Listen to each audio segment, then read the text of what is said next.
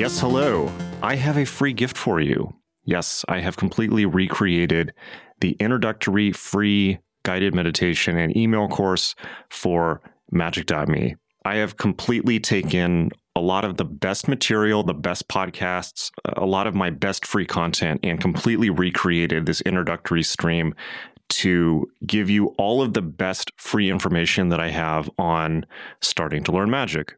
Why have I done this? A couple reasons. One is the old one just got old and I needed to make a new one. But also, if you're anything like me, you've probably been feeling out of sorts, shall we say, for the last 2 years since the beginning of COVID. And yes, it's been interesting. Here we are. I'm recording this in August of 2021, and the nightmare continues. So there's one thing that I've really learned about myself, again, during COVID, which is you can learn and know all of the techniques in the world for emotional management, for spirituality, for meditation, for, focusing on your true will, understanding your true purpose in life, being in the flow. And in fact, you can be very successful at them and be fully in the flow of your true purpose in life. And then you can get knocked the F off by craziness happening. Of course, that can happen in your personal life, or as we have all seen, the world can just decide to fall apart. So when it comes to spirituality, and actually when it comes to life, right, it's not just what you know, and actually it's not just what you do, because we've all heard the kind of truism, the phrase, it's not what you know, it's what you do. It's not even what you do, it's what you do under stress. That's what matters, right? When everything is just haywire and falling apart, isn't it really easy to forget even the most basic things? Like, for instance, remember to breathe, have a goal for your life. Things like this, don't snap, don't freak out, don't push your stress off onto the people around you. I have been guilty of making these mistakes and many, many, many more over the last 2 years. And I'm sure that you're probably thinking of times where you've been less than at your best. And there's a level even deeper than that. Of course, I teach tons of techniques at Magic.me for instance, keeping peak energy, for yoga, meditation, breathing, things like this that keep you in a flow state, keep you in a peak state. But it's a lot deeper than that. The thing that so many of us are suffering from, other than the obvious, but underneath those things that are happening on the surface, there's an even deeper issue, and that is people have lost the plot. They've lost what's the script I'm following? What's the story? Because how many of us, me included, had a plan for their life and a map and maybe even set goals, or at least just a vague idea of a direction to go in prior to COVID. And now that map is just completely thrown out because we live in a completely new world where it just doesn't apply anymore. Or maybe the details have to change radically. So if there's one thing that magic is tremendously good at, it's changing the story, right? It is changing. When we talk about magic and we talk about changing your reality, what does that really mean? Right? It's not necessarily Doctor Strange type of things. What does change your reality mean? Ultimately, and I mean this practically, it means getting down to the root and changing the story. We are all having endless bad stories pushed on us, right? Just look at the news. I try not to doom scroll, but the second you kind of tune in to the story that everyone is being corralled into, man, I can look at the TV news, and after 90 seconds, I could have been feeling okay before that, but after 90 seconds, I can suddenly be feeling lost and confused and self-doubting. It's insidious. It's unbelievable how quickly the insane fear-based narrative of the world can throw you off. So, what is magic? Magic is a set of technologies and a set of techniques for going deep down, going to the core of who you truly are, reconnecting with your true purpose in life, which I believe we're all born with. The details may change, the names and places may change as time goes on, but that core is there. right? So magic is a set of techniques for dipping down into that, what we all already have, but sometimes we get disconnected from, sometimes we lose the thread of, reconnecting that to that with really, really good techniques, for instance, yoga, meditation, ritual. And then from that, recontextualizing the story of your life and how you're going to express that core essence of who you are into the world and how you're going to go forward in life realigned with yourself in a way that is back in check with the way the world really is. In short, identifying yourself with and then expressing and achieving your true will, right? That's the point of magic. So obviously, I teach whole courses on how to do this at magic.me. For instance, the Adept Initiative, right? But in addition, over the last several years, I've been putting out tons of free content into the public explaining this and how to do it. And there's no monetary price attached to it because it's important and it needs to go out into the world. And yes, it markets my courses and all of that, but also it's just tons of really good free content. So that includes, for instance, the ever-growing YouTube channel, the ever-growing, this podcast, right, is free. The constant new blog articles that we're putting out as the team is growing at magic.me. It's several people putting this stuff out now. And I wanted to get all the core material into one place. It's all free and give it to you so you can get started. So basically that means a free guided meditation and then about 5 days of free emails that have links to our best podcasts and best articles. It's a really, really good introductory sequence that literally anybody can get into and understand what we're talking about here and then get the techniques and start practicing them. No purchase required, right? So I really recommend getting on it. If you want to get on this, it is start.magic.me, right? So go to start.magic, and that's magic.me, start.magic.me, put in your email address, and you'll get the whole thing for free. If you're already on my mailing list, as a lot of you are, I highly recommend going there and signing up anyways, because it's all new material. And in addition to that, I've added a new feature to this welcome stream where I ask you, are you a beginner or advanced student of magic? Even if you're already on the list, please sign up and please click on that email, because that's then going to set everything that I send you in the future on the mailing list, right? Meaning, if you're a beginner, I'm not going to be sending you super advanced stuff. And if you're an advanced student, I'm not going to be sending you articles on how to do a sigil and things like that. You're only going to get the more advanced content so that you can skip the stuff you've already heard, many, many times over. So at the end of the day, there's one thing I really want to express and I want you to remember and think about going forward, which is people have been through insanity over the last several thousand years of human history. Unbelievably extreme situations. The techniques that are taught at magic.me go back in many cases, for instance, in the case of yoga, 10,000 years, right? These techniques have stood the test of time. They have worked for people in all times and places. They will work for you as long as you have a human consciousness. I'm hoping that's most of you. They will work for you. That's the reason that these are the sacred heritage of humanity. When things fall apart, when times get tough, when things are thrown into chaos, it's important to remember that there are things that are eternal, that stand the test of time, that will be there for you, that are present within the structure of reality and the structure of human consciousness, that you can always fall back on no matter what BS is happening out there in the world. Okay, so I'm really excited for you to start getting these emails.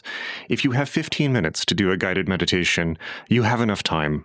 Jump in. It's free. It's going to be awesome. And I will see you in class. It's at start.magic.me. Start.magic, magic.me. That's it. Okay, so episode 80 of the Ultra Culture podcast. This is an awesome one. It is a super intense one. This is a conversation between me and a student from office hours from a couple years ago, pre-COVID. But it's about what happens when you go too far, particularly with drugs, and you go so far out that you break and your life breaks. Not something I recommend for anyone, but we have a extremely, I think, profound and intense conversation on some extremely intense territory. All right. Really hope you enjoy this, and I will see you in class.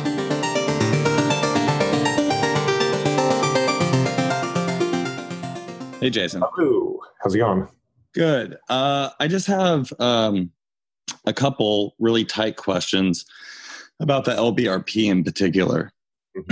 So to give you a little bit of background, I've been doing the LBRP for the past 10 months now, starting out with twice a day.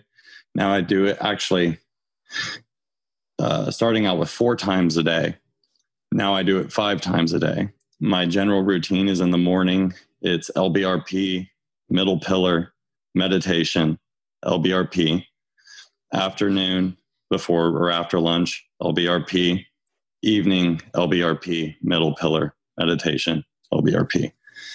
So after 10 months of this, my meditation practice has been primarily centered on self-inquiry and subject-object work. And as I'm sure you well know, in that kind of work, things get a little bit tricky, and you really have to ground yourself out in actuality, drop imagination, drop all conclusions, and really. When you say subject-object work, how do you mean specifically? Getting into a very deep subjective state, putting awareness on awareness, and then working with the question, what is the difference between subject and object? As you work working through it in a perceptual sense rather than an academic sense of subject. Yeah, no, this is like direct perceptual work. Okay, got it. And so I've been really kind of focused on that the past couple of months, and which is really interesting for that last LBRP session after meditation. But one of the questions that I had is how, maybe in your personal experience, because I'm sure you've done a lot of self-inquiry work and subject-object work, these kinds of practices in the past. How do you really work with that difference between sort of grounding out all of your perceptions in actuality and then switching over into a ritual in which you're working in an imaginative space? Personally, when I've tried to maintain my grounding in what is actual, but just sort of powered right on through with the imaginative work, it actually yields really amazing results. Those pentagrams can burn your hand, so to speak. Okay. But I'm curious what maybe some of your experience has been with regards to that. So what is with all this ritual, this big ritual stack? I mean, that's a tremendous amount of energy to be putting out and focus. So you must have a pretty burning goal for doing these things. I went too far once. And it's taken a lot of work to get back. How do you mean? Yeah, I mean, I died, Okay. Was this with substances or without? Yeah. I used enough nitrous to kill a person, over the course of a 1 to 2 year period. And very, very dangerous, extraordinarily dangerous work, messing with that stuff. And were you doing it with like a spiritual or shamanic context? Well, it didn't start off like that. It was all fun and games at first. Okay. But then I started to have some experiences, and it got, to be this very isolated thing that I was doing personally. Magic became involved. Shit crumbled fast. And hard, luckily I had a Roshi that popped up 2 blocks down from my house that just started teaching suddenly. So funny how they do that. Yeah, I was very lucky to have access suddenly, magically, to a Zen Roshi who whipped my shit around real quick. So I studied Zen. Whipped your shit around real quick? What was that? Whippet your shit around real quick? Whip it. No, I'm sorry. What was that? Or you said whipped your shit around. I heard whip it. But, No. Yeah. No, he pulled the rug out from under me really quick with regards to experiences that I had.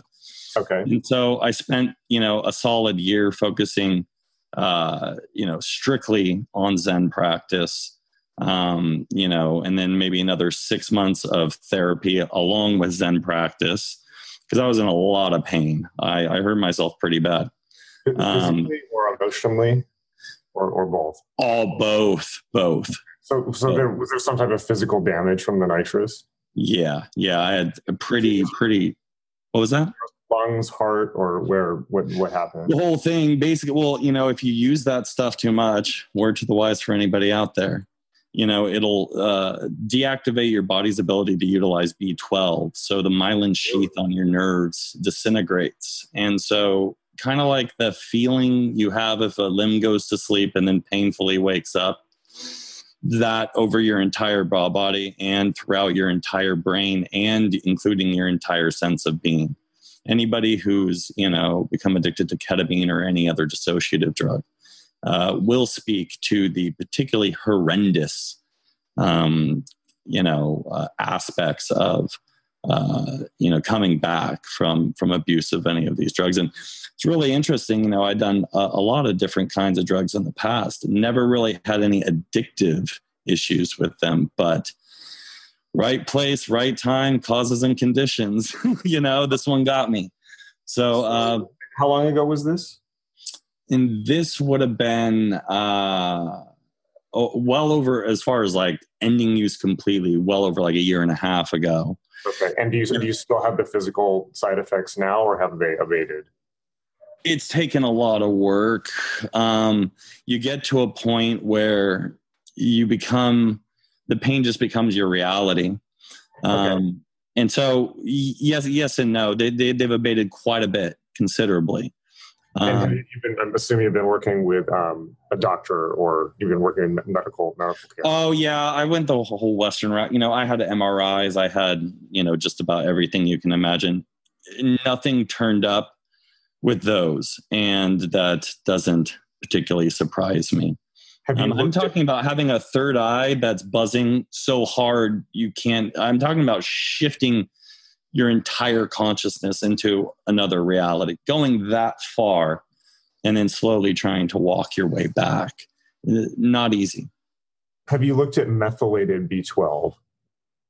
No, I haven't. I haven't looked at methylated B12. So I don't know a whole lot about this, and obviously I'm not a doctor, so I'm not sure qualified to give any type of advice on this. But methylated B12 is methylated, meaning it is a type of B12 that because some people some people naturally cannot utilize B12.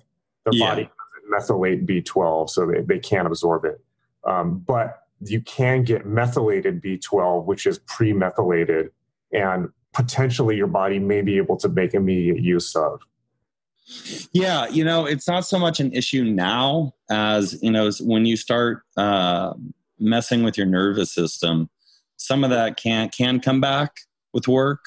Some of that cannot come back with work. Most importantly, what was that? It might be something to check out. I mean, you can just get it. I definitely, I take a B12 liquid every day. So, definitely any more effective B12. Yeah, it may just be much more effective for you. Yeah. So to answer your question as to why do you have such an involved stack?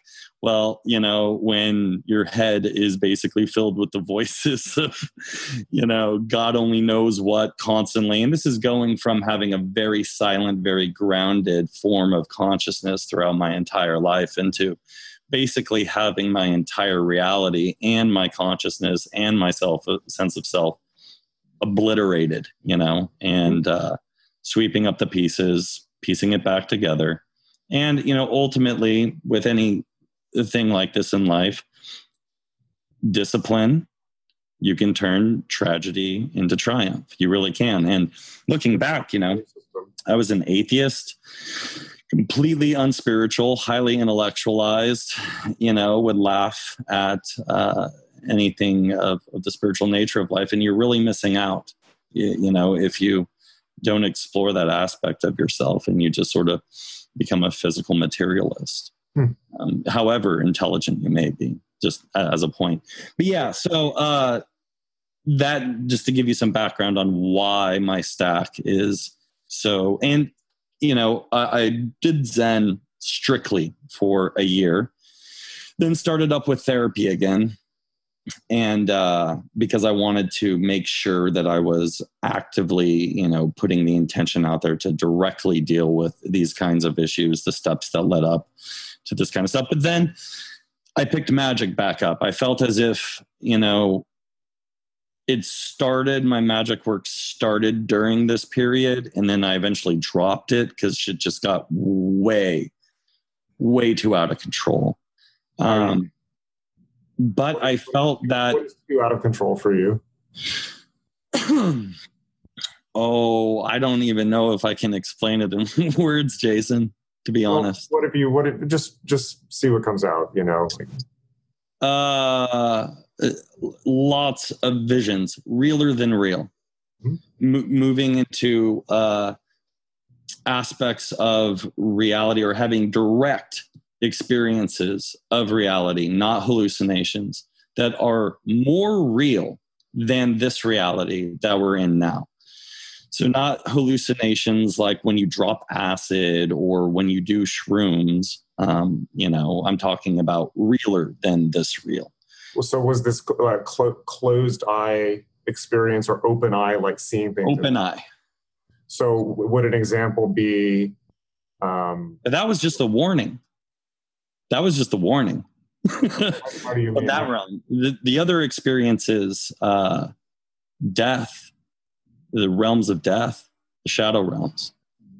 Okay. So actually interacting with those levels of reality and seeing things there. The shades. Okay.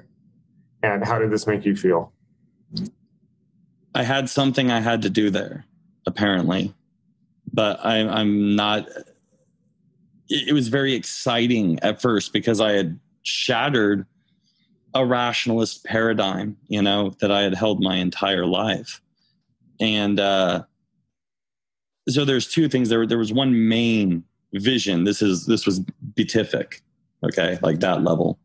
One of those things where it's unmistakable. You're like, okay, I had it wrong. And, I had to make some decisions.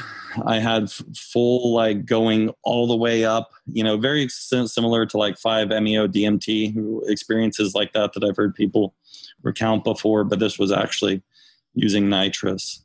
Mm-hmm. And, I probably had over the period of 2 years, 200 of these experiences, 250 of these experiences. So it'd be very difficult for me to recount them all. Obvious. Well, why did you? Let's recount two. There's two things I'd like to know. One is let's think back to before you started doing nitrous. Sure. Where you were right before you started taking it. Where were you and why did it begin? Was it just a recreational thing? Was it a party thing? Or was there a specific intent going into it? I mean, recreation and party is a specific intent. Don't get me wrong. Sure. Yeah, it actually, I was dating this woman who was actually a porn actress. Mm-hmm. And during a sort of intimate encounter with a few friends, we had done some ecstasy, and she pulled a canister or several of these packs out of her backpack. And I'm reposing today, you'll have to forgive me. I had done nitrous before years ago, but it did nothing for me, and for whatever reason, the combination of the ecstasy that I was on and the nitrous that I did in that moment, everybody else was doing it, but I was completely blown away because I heard something else, there was a voice or a calling or something when I did this, and everything was being passed around. And so that sort of continued during that one little, party encounter. But afterwards, the next day, some people slept over.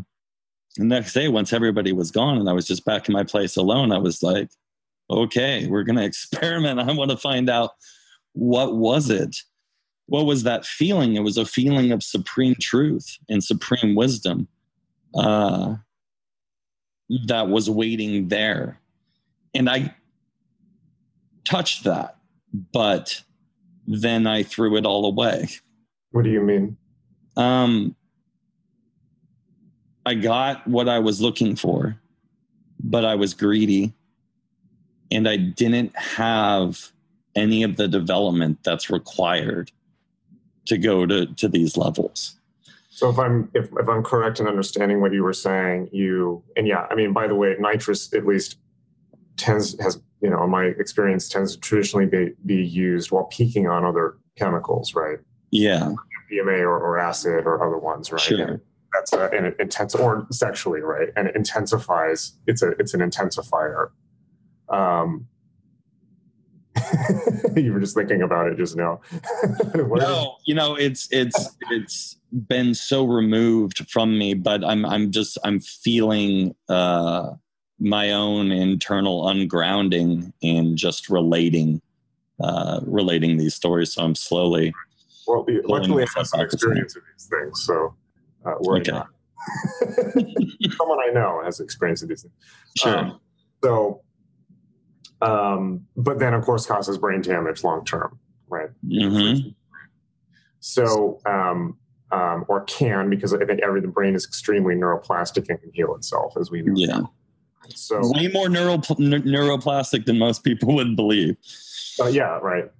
So, for instance, case in point, as I'm sure you know, and some people on this call may or may not know, the old left-right brain dichotomy has kind of been overturned, because what they realize is that people who have brain damage in certain parts of their brain, like of a certain area of the brain, is traumatized and can no longer perform a function that it was supposed to perform. Other parts of the brain will pick up the slack and switch gears to take that up. So what they realize is that the brain is more holographic, and that any part can do not any part, but other parts can do new functions. And so it's not as simple as it's like buttons that you push, right? It's the brain changes and is neuroplastic and can move functions and tasks around.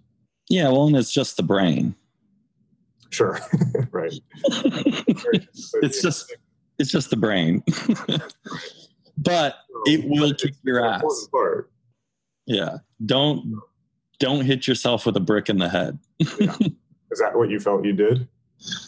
Yeah, that's pretty much not what I felt I did. That's pretty much what I did do. But so if I hear you correctly, what you're kind of saying is that you went through an initial phase of peaking and getting to transcendent experiences. Oh yeah, like I'm transcendence on transcendence on transcendence on holy shit, there's a reality that's more real than this one, but you're not going to touch it till after you're dead, dying, coming back to life. I mean, just really far out, And then at that point, past that point, when there was the kind of the come down period, or you weren't peaking at the same level, presumably because of the neurological decay, right? Let's be honest. Yeah. I feel like it shuts down aspects, especially the method of administration, which is incredibly dangerous out there. Don't do that. Get an oxygen tank because you cut off your oxygen supply. Yeah, and I'm pretty sure that you're tripping because you're starving the brain of oxygen, and it works on your NMDA receptors. So those neurotransmitters are responsible for the communication of body presence. So you're basically disconnecting your brain from your body. I mean, that's why, under certain conditions, it will allow for easy astral travel or perceptive experiences of astral travel, those kinds of things. But just meditate. Just meditate. Or to ketamine in the dissociative effect. Yeah. So, you can have those kinds of experiences, but if you're cutting off your oxygen supply for extended periods of time, first thing to go is going to be your prefrontal cortex. So, all of your executive functions, which then compounds because the next time you have an opportunity to do something like this, you have less executive override to tell you, hey, you're a fucking senior software architect. You should stop doing this. Are you still a senior software architect? What was that? Are you still a senior software architect? Yeah. Mm-hmm. Okay. So you maintain employment. It got dicey. But you've maintained it. I mean, I've maintained. I've come fully back, and I would say that due to the rigors of spiritual disciplines, a lot of that has bled over into my practical day-to-day work, and that I'm actually more effective, considerably more effective, even if I have to at times now push through pain that I didn't have to before. Okay. So just to be clear, so when you got through the initial honeymoon period, sure. How did it change? It sounded like you were experiencing it as coming down into lower levels. Sometimes drugs, when you get into that, basically they can get into like feel sleazy, or they can feel it becomes more disturbing, or more you get into realms of disturbing. By the way, I have a beeping robot in the other room I need to rescue. Give me 1 second. Oh, that's fine. Don't mind the sorcerer's helper, the Roomba, yeah. Well, the D-bot, Oh, appropriately named. Shush. No. I'm thinking of that Mickey Mouse scene from Fantasia. No. Mm-hmm. So, wizard is lazy. Wizard likes tasks done for him by servitors. Okay, so so then where did you end up? So where did the trip start going when they were not as pleasant? Yeah, so for a while I was walking around, and I had felt like, let's say during the first 6 months, I'd felt like enlightened. Okay. Everything looked alive. This is just during normal waking life, not even using. I'd look at trees. There was an aura around trees. You could literally see life. This was amazing. And slowly but surely, things started as the usage got so extreme. And I was trying to see how far does this go? Well, to sin is to miss the mark, right? And have your arrow fly over the target. So my arrow flew over the target, so to speak. And then it started to go deeper into a realm that I would only describe as the shades. Okay, got it. All right. I mean, I was communing with the dead. And this was disturbing to you, or just fascinating in a different way, or? There were some experiences that were completely and utterly terrifying where, afterwards I'd be in the bathtub. I used to say, being at the bathtub, seeing the universe in bubbles, spouting prayers to the Holy Ghost. Like, what did I just do?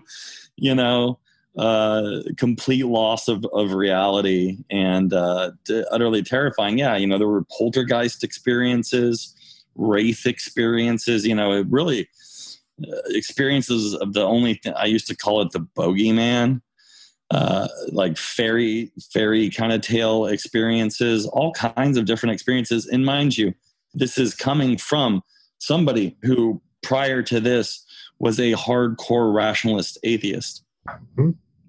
Right. So to even be having direct experience of these sort of imaginative realms, or who even knows what the fuck to call them, is coming from that perspective and bringing that perspective into it. Yes, is something else. And they are real.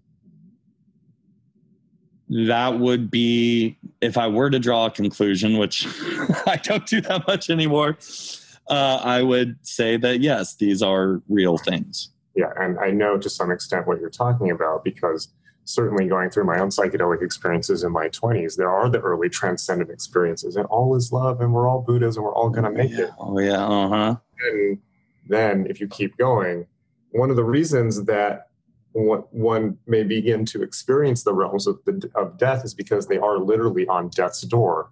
For instance, from damage from substances. So you can't really see the realm of death unless you've got 1 foot in it. I had 1 foot into the realm of death. So, kids, stop while the magic's still alive and start your practice. It's one of the reasons why, while psychedelics can be very good for opening the door to practice, they need to be stabilized fairly quickly into spiritual practice like meditation or ritual work as you're doing now, right? And as Alan Watts said, if you get the message, hang up the phone. Right, but you didn't and I didn't, so we can have a conversation. Yeah. Right. And, it's not, these things can bring a terror that is hard for me to relate in words. Is really true. Yeah. Things on in that period of my life, I saw things and experienced things that I have never written down because I do not want people to be able to replicate the experience, right? And there's no edgelord thing. There's no like, oh my God, like I saw the most hardcore shit. It's like I don't want people to go there. I would never. In fact, I you kind of caught me off guard relating this experience. I wasn't planning to relate this experience. If anybody is listening and even thinks for a second to go and replicate this experience, please do yourself a favor and do not. These things are no joke. And if you think you've been scared in life before, you're wrong. That's right. And you're not scared until your soul is a chip at the gambling table. You're not scared until you understand and until you feel a true existential gamble. Yeah. And by the way, that's when faith becomes real. That's when you understand the nature of faith. That's when, because it's all you got, right? Because it's the only thing. It is the only ship that you're sailing on. I walked around. I shit you not. I walked around for a year, and people would say like, "Oh, it seems like you're coming back. You're doing okay." Because my life got a little bit dicey there. I also had a kid in the middle of this and got married. Wow. Okay. Yeah, because I like to take on a lot, Jason. What was that? What did you say? Oh, I said because I like to take on a lot, Jason. Okay, got it. Okay, yeah, you're gung ho. Got it. Okay. Yeah,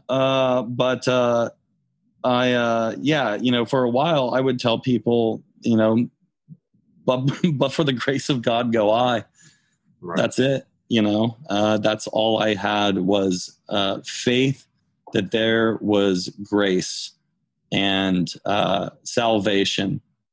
Because, you talk a lot about this, that in magic, people don't fully comprehend the esoteric Christian roots of a lot of the stuff, John Dee was doing, stuff like that, and the importance of the concepts of forgiveness, the importance of the concepts of salvation, that these are in human consciousness.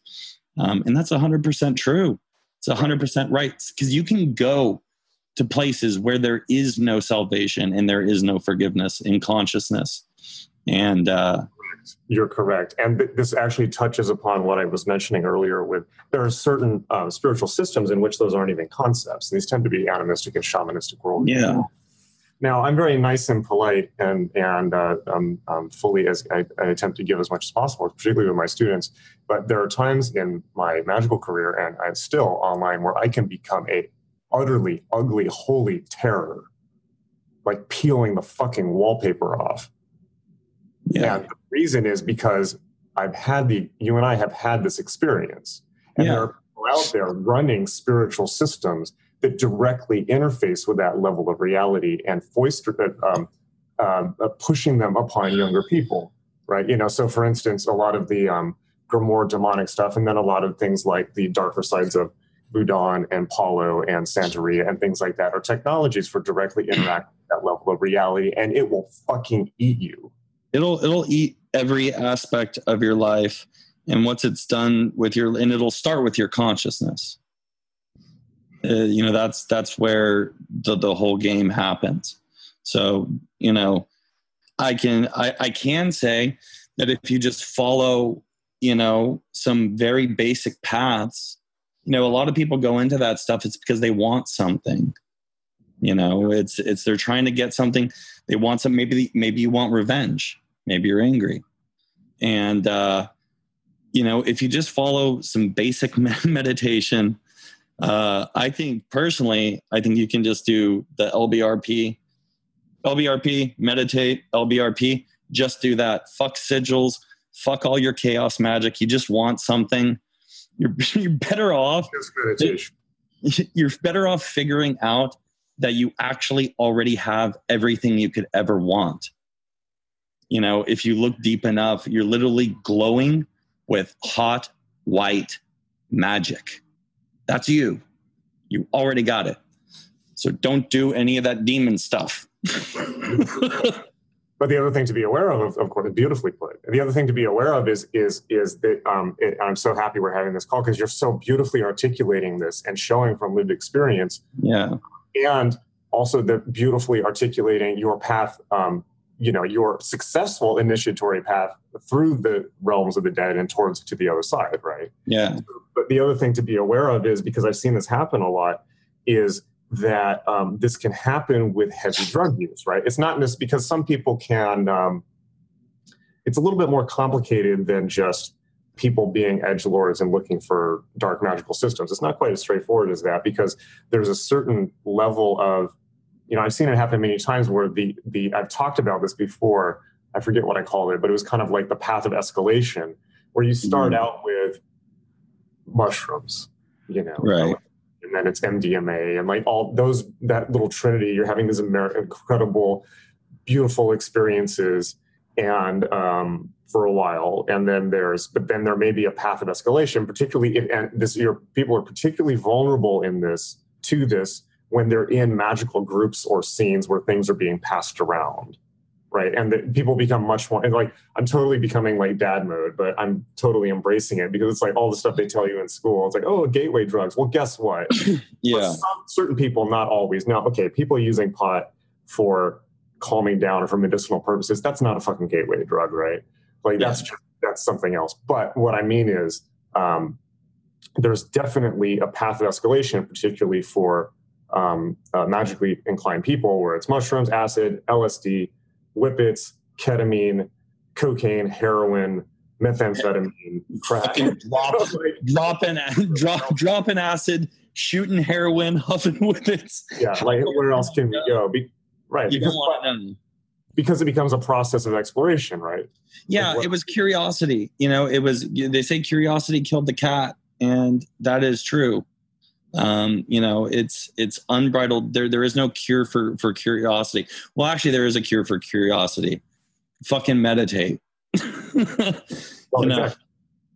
And realize that this isn't a race. There's no rush. There's nothing that you actually need to get.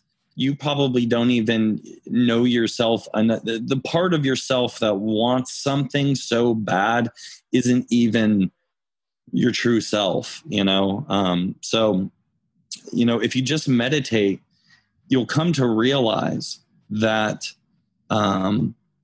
your true self is self-sufficient. El Shaddai El Kai, self-sufficient, the all-sufficient. Okay. And I believe it's Ehaya, Asher Ehaya, right? I am that I am. Yeah. Shaddai El Kai is a Yesod, but anyways, minor point. Go ahead. Yeah. I had a direct I am experience. I am experience. Yes. Yeah. So, but that's not, you're still in practical life. One thing I like about Western practice is that it fully acknowledges, hey, if you don't have your shit together here, if you're moving out to the West, you better learn how to surf. So you need to have your stuff together in this world, especially if you want to start exploring other worlds.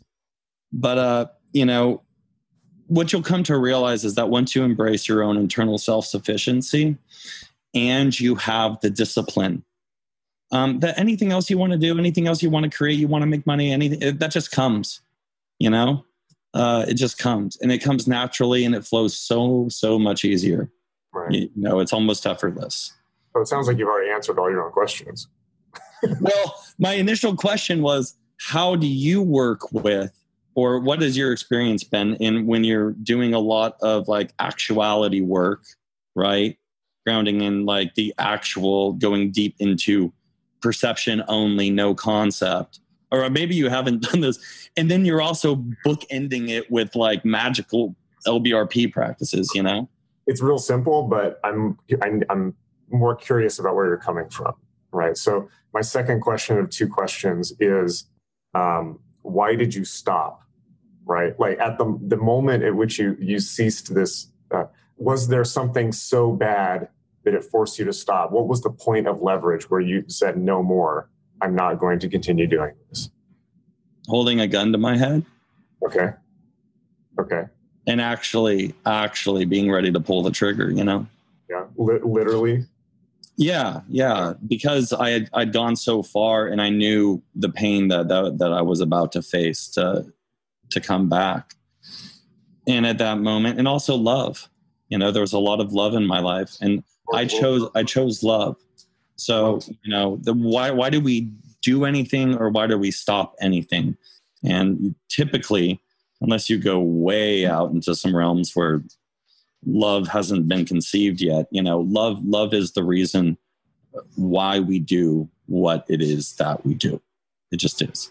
I agree.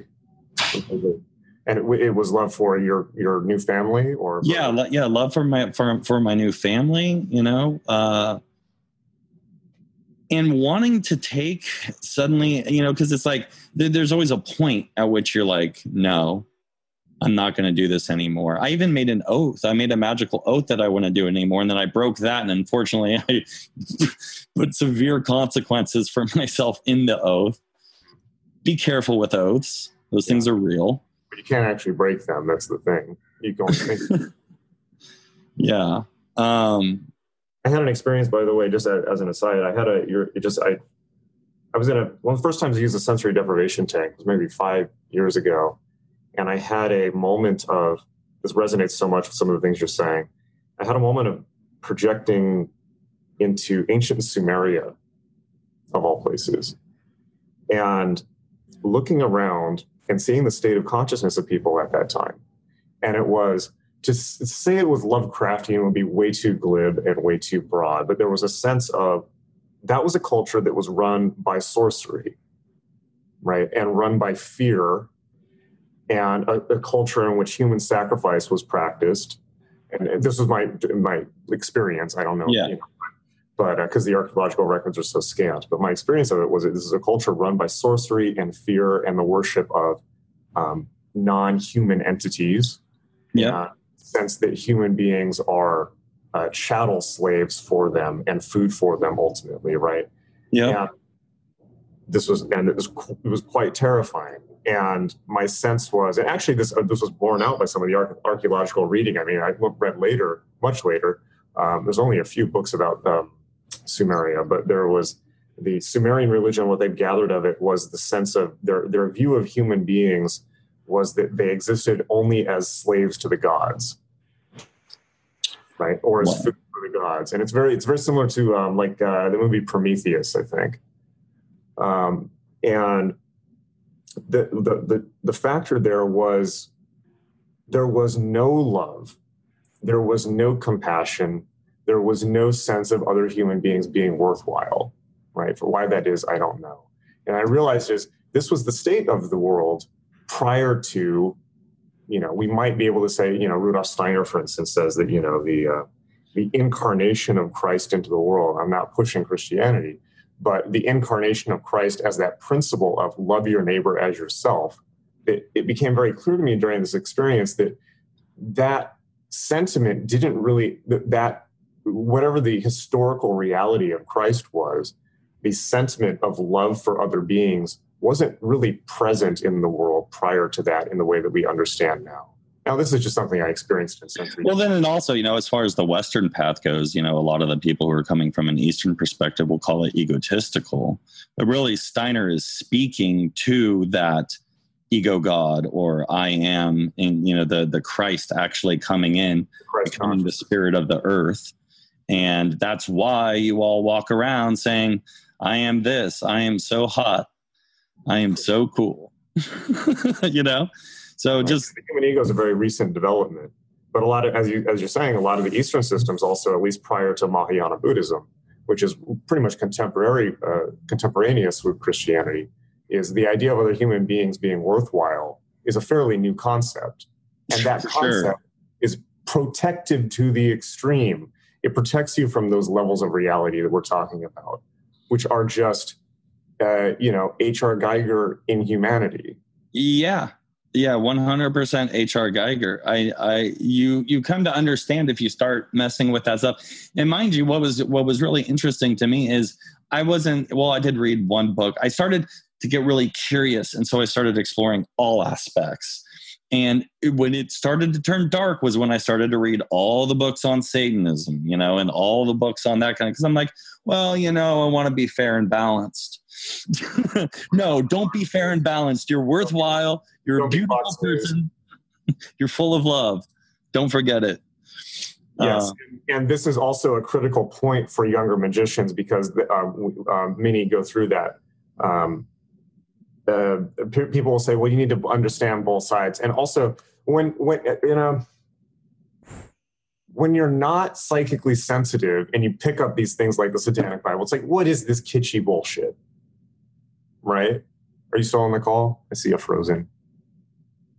I think you might have froze. Okay. Hopefully he calls back in. What I was going to say is when you're not okay. So what we're describing here is a state of being totally energetically open and sensitive. When you're in that state,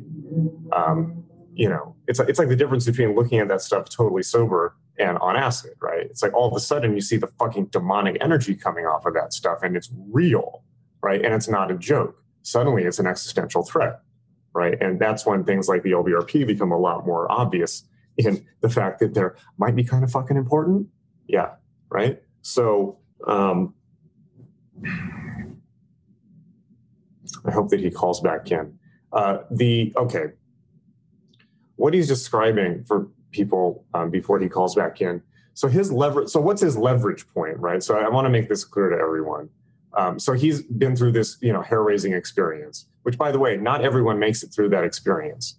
I can count on almost past one hand people that I know who have been there and did not make it and are now dead. Right? It's not a joke. Right? Either through self-inflicted in most cases, or it caught up with them. The lifestyle caught up with them. So it's not a joke, right? And this is one of the reasons why I do Magic.me, by the way, is not because, the primary reason that I teach is not to, let's say, gung-ho, everyone into the fucking pool. It's as harm reduction, right? It's like, okay, there's a lifeguard in the pool. If you're going to swim, then this is how you do it so you don't drown, right? Because I know that particularly as magic becomes more popular in the West, and we see it becoming more and more trendy, more and more people are going to be going into these zones because they're not properly prepared, right? So it's quite helpful sometimes to have a lifeguard around, or at least somebody who's able to show you how to do it and with harm reduction. It's pretty much like basically what I'm doing is more or less the same as dance safe for ecstasy, right? So because magic is beautiful and incredible and transcendent, particularly when not combined with substances, you usually tend to get into the unpleasant experiences come when substance abuse gets involved, right? And that was certainly true for Crowley and several other people. You're back. Okay, there we go. Sorry about that. You're back. Okay, great. All right. So basically, what I was just saying to people, I was talking about the psychotoxic, how psychotoxic that stuff apparently, it becomes so apparent how psychotoxic that stuff actually is when you're in these types of states of consciousness, and why things like the LBRP become really, really important. But what I wanted to clarify and point out, particularly for the benefit of people on the call, is that the leverage point for you, now we all at many times in our life may reach rock bottom points, and it may not have anything to do with magic. Right, there are points in certain people's lives where they go to the edge of the abyss, and by the way, what I was saying when you were on the call is it's not an idle thing. I can count on almost past one hand people that I know who have been to the place we're talking about and did not make it, and are dead from either in suicide in most cases, or from their lifestyle caught up with them. In one case, it was HIV, right? One person died of AIDS, right? Not as a direct causation from magical experiences, but this from the general disintegrative course of his life and practices and so forth. So, so what I wanted to make clear, and if I'm correct on this, for you, you found a leverage point, which is what brought you back. And for you, it was your family. It was love. Yeah. Right. And specifically the love of your family, right? Yeah. Not love as an abstract principle. No, it was I wanted to be there 100% fully for them. And if you want that, you cannot, you need to stop worrying so much about discovering new stuff and work with what's here. Work with what's right here. Because what's right here, trust me, I can tell you that my experience is completely drug-free. I don't do drugs anymore. Okay. But my experiences in meditation, with practice, just the beauty of discipline, these things are far greater. They really, truly are. And they don't fade away. Right. It's with me wherever I go. It's just my consciousness. And that's the real beauty of practice. If you cannot get too tempted and wrapped up in being Slayer 5000, edgelord, super sorcerer, master of all, you're going to be master of nothing. Right. Exactly. Because ultimately magic done appropriately is about becoming more human. Yeah, it really is. It's about integration. Yeah. But it can look like something really special or super cool at first. And that's, there are special and super cool aspects of it. There are things that happen and they're done. And, sigils are real. I don't do them very often because I don't need to ask for very much. But when I do them, it's super important, the thing that needs to be done. Right. And that stuff works. But you want to know why it works? It works because I didn't do a single sigil for 6 months. And I meditated for an hour a day and did a shit ton of just baseline rituals. And then I took all the power in that and did it for one little tiny ask. That's it, So to very quickly answer your question by way of asking a new one, starting a new one, is it's very simple, right? Meditation, and particularly awareness-based insight meditation, putting awareness on awareness, things like this, meditating, is a causal level technology. Magic, particularly Hermetic magic and sigils, is an astral level technology. You understand what I'm saying? Yeah. Right. So magic and magic in many ways is an magic itself is an intermediary stage for basically seeing through the astral or hallucinatory levels of reality and towards getting to reality, right? Which is meditation. So magic itself is a half-step measure. It in itself is ultimately an illusion, right? Magic is a samsaric practice. I hate to break it to you, Magic.me subscribers. Magic, right, is a beginner practice. Yeah, magic's cool if you have a cold or you need some rice. So, of course, when it's combined with causal level stuff, like you're talking about, what you're describing is you're coming. What's happening is you're coming at magic top down instead of bottom up. You're dropping from the causal levels to push through the astral instead of. And then it's 100% effective. It's not like a question, Right. But in the case originally, where you're coming up from the material, most people start in this, materials or anything that's not material, going up to the astral. They go up to the astral, and then if they don't have a practice, this is why autocratic gurus are so useful. Like, no, it's the fucking Zen stick. Like, fucking pay attention, because what happens is they get what we've described, right, is traditionally they get lost in the astral. Now, when we combine this with the high octane substances that are available to modern people, it becomes all the more real, right? So, but ultimately, the astral is another level of samsara. It's another level of delusion. It's just the level of delusion that you don't need a body to experience. Ultimately, it's not any different than going to the mall. So, however, I will say this, that if you're having issues with the astral, maybe you hear voices, or you're disturbed on a regular basis by like uncontrollable thoughts, things like this. That magical practices, and in particular, if you're doing them in a disciplined manner, can help tremendously with those things. Whereas meditate and be very effective in a lot shorter period of time than say meditation, because meditation, you're going to be confronting yourself directly, and it can take quite a while. It can take 6 to 8 months of daily meditation before you really experience effects that you're just not tacking on because you need to believe that what you're doing is making a difference. Got it.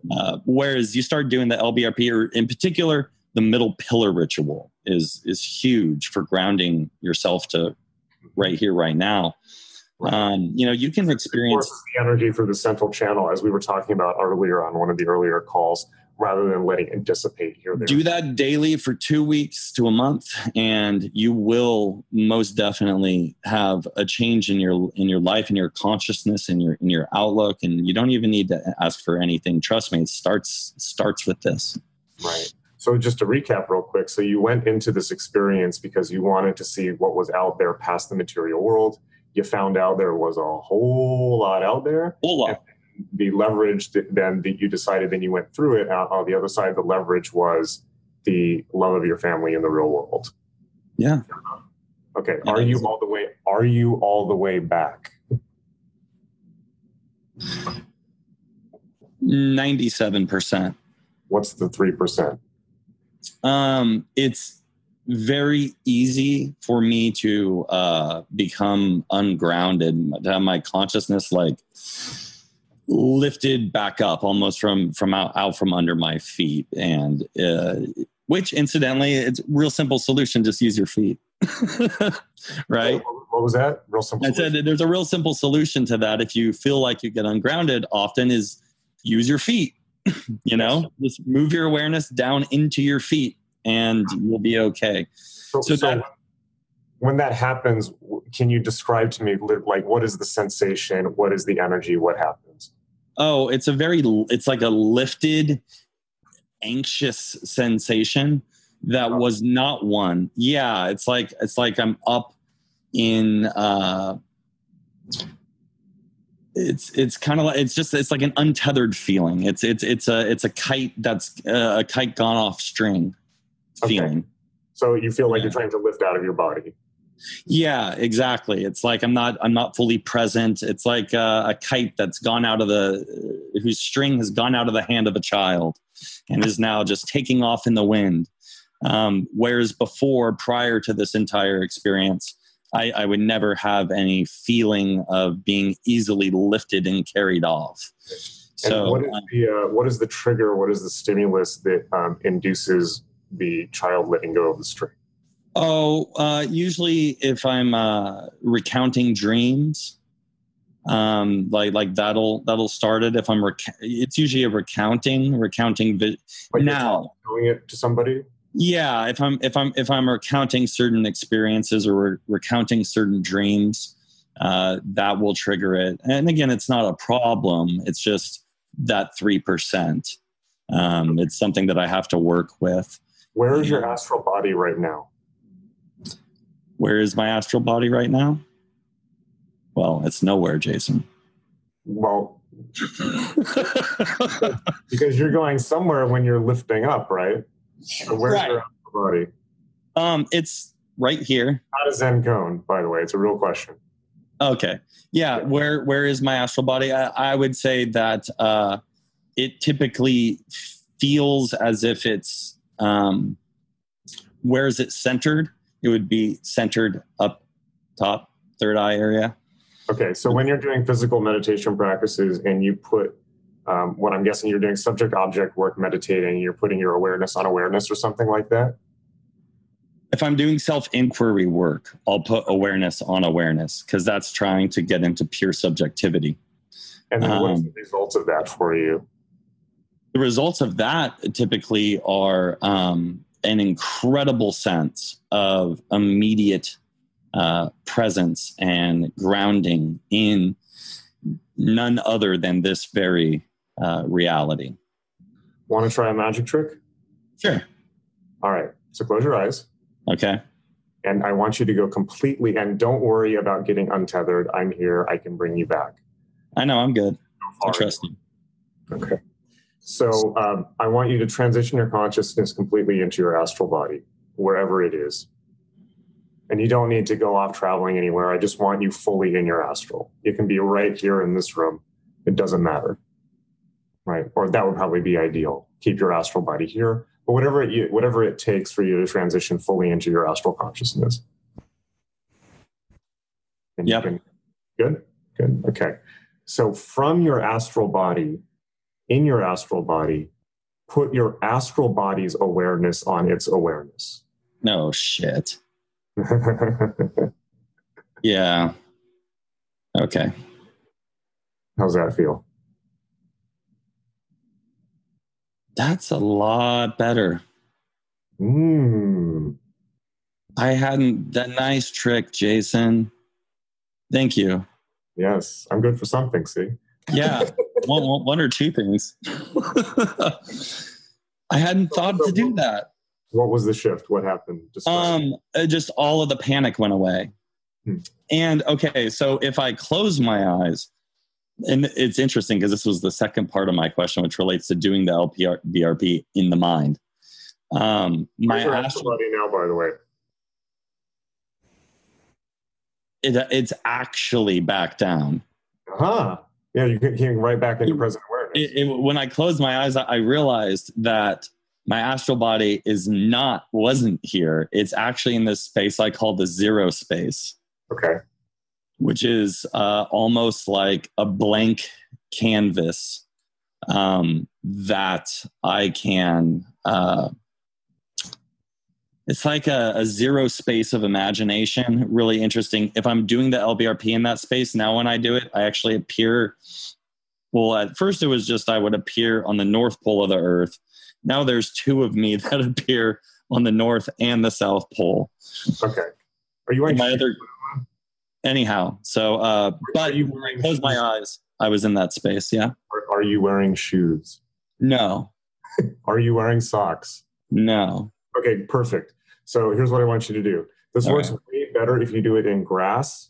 It actually discharges the energy. It actually grounds you like a grounding wire on a stereo. That's what it felt like when I was doing it. It was like, but even faster grounding than when I do it here. It was like a whoosh, immediate. Perfect.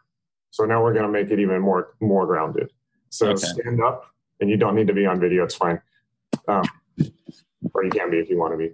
Just stand up and put your feet on the ground, right? Stand strong and tall. And by the way, this works way better and everyone can do this. It works in fact, there are scientific studies coming out now that doing this standing bare feet in grass or in nature may be as important for your health as air, water, and food. So, because it grounds out the electrical current from your body into the ground.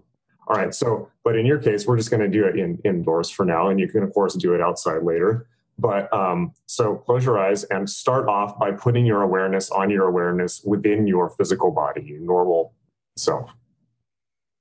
And you can just nod when you're there. All right. Okay. Now go to the astral, put the astral awareness on awareness.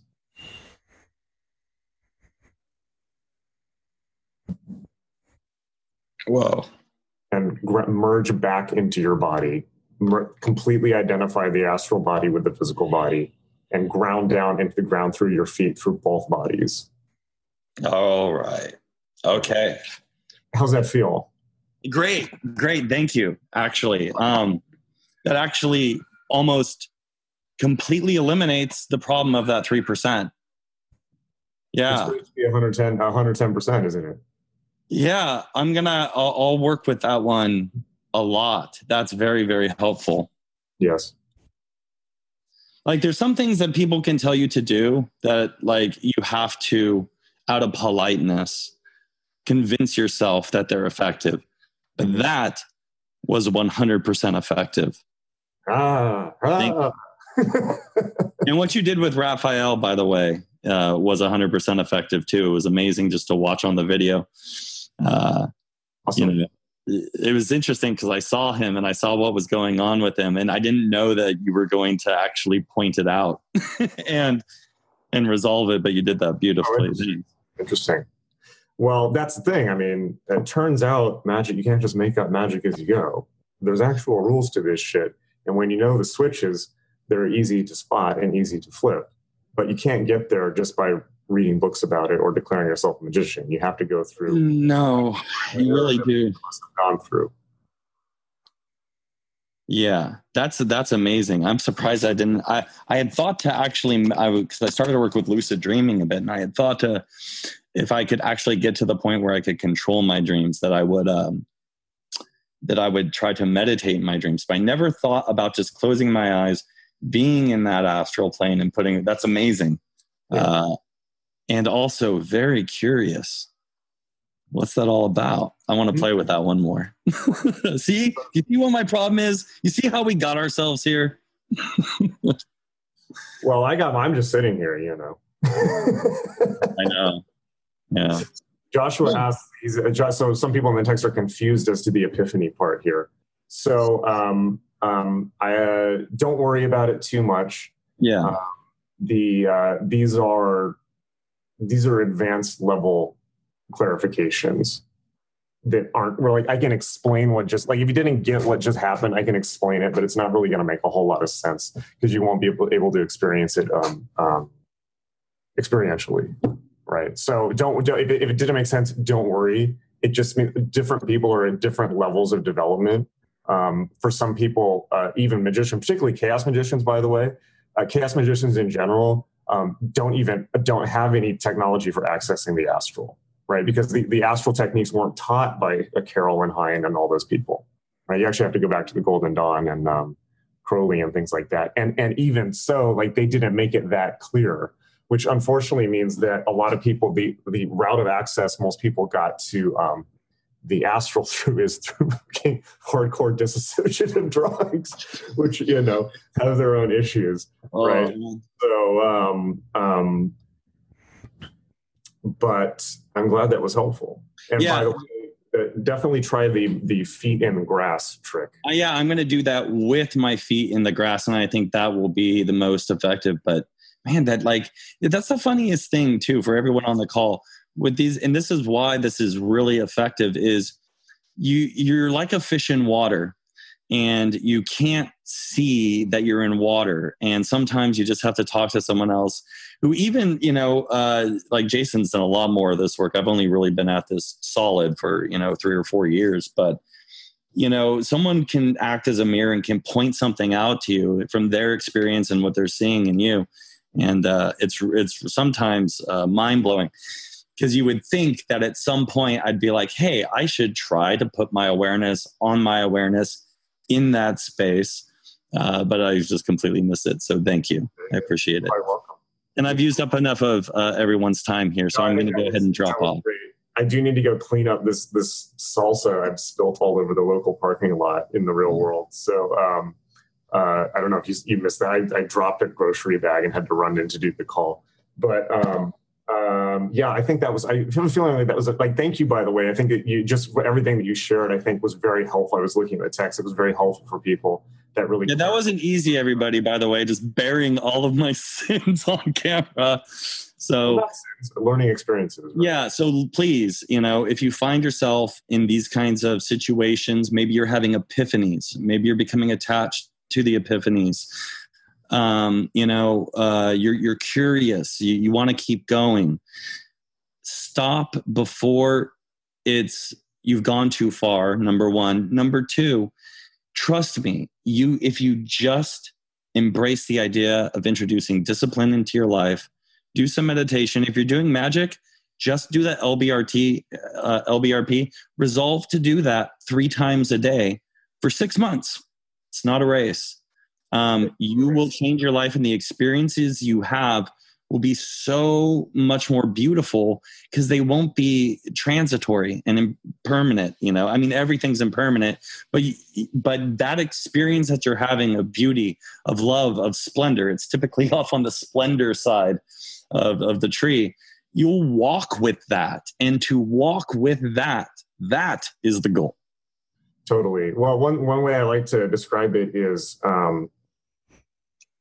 there's a big difference. I was just thinking about this a few days ago. It's like when we're having a lot of these high octane experiences, you can experience these states of consciousness, but you don't get to stay there. Yeah. It's kind of like the difference between like Airbnb-ing a place and buying it. You know what I mean? It's just being able to visit there is not the same as being able to stabilize that level of consciousness. Yeah. So I hit the gym and meditate. There you go.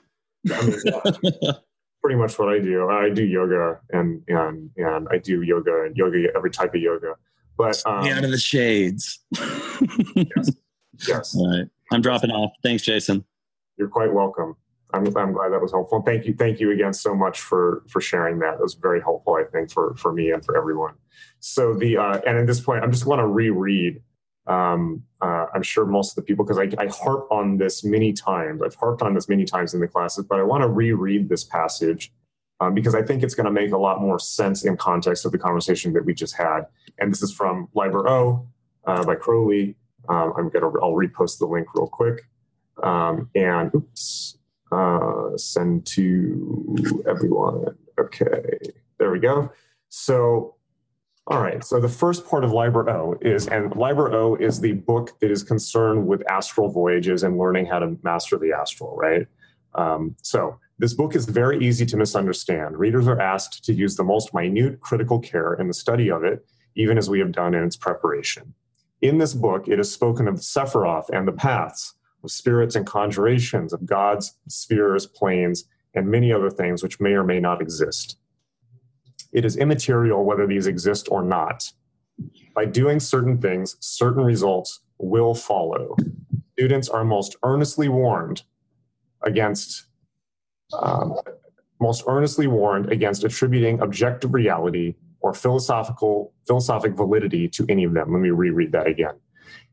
It is in this book, it is spoken of the Sephiroth and the paths, of spirits and conjurations, of gods, spheres, planes, and many other things which may or may not exist. Doesn't really matter, by the way. It is immaterial, as he says, it is immaterial whether these exist or not. By doing certain things, certain results will follow. Students are most earnestly warned against attributing objective reality or philosophic validity to any of them. The advantages to be gained from them are chiefly these: A, a widening of the horizon of the mind; B, an improvement of the control of the mind. The student, if he attains any success in the following practices, listen carefully, will find himself confronted by things, ideas, or beings too glorious or too dreadful to be described. By the way, how much difficulty was there in describing some of these experiences? Luckily, I'd had many similar ones, so I understood what he was talking about. But you noticed how he was at a loss to even describe these things. Confronted by things, ideas, or beings too glorious or too dreadful to be described, and it was the same on both ends of it. The experience of transcendence and the experience of what he referred to as the realm of the shades, or the dead, or the hell realms. Too glorious or too dreadful to be described. It is essential that he remain the master of all that he beholds, hears, or conceives. Otherwise, he will be the slave of illusion and the prey of madness. Before entering upon any of these practices, the student should be in good health and have attained a fair mastery of asana, pranayama, and dharana, meaning meditation, which he just described to everyone is the key, right? There is little danger that any student, however idle or stupid, will fail to get some results. But there is great danger that he will be led astray, obsessed, and overwhelmed by his results, even though it be by those which it is necessary that he should attain. Too often, moreover, he mistaketh the first resting place for the goal, and taketh off his armor as if he were a victor ere the fight is well begun. It is desirable that the student should never attach to any result the importance which it at first seems to possess, right?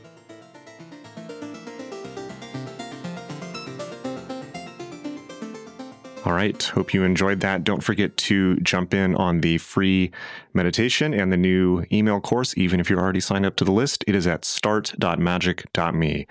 start.magick.me. Free meditation, and then 5 days of our best podcasts and content. It's going to be awesome. I will see you there. Until next time, hang in there.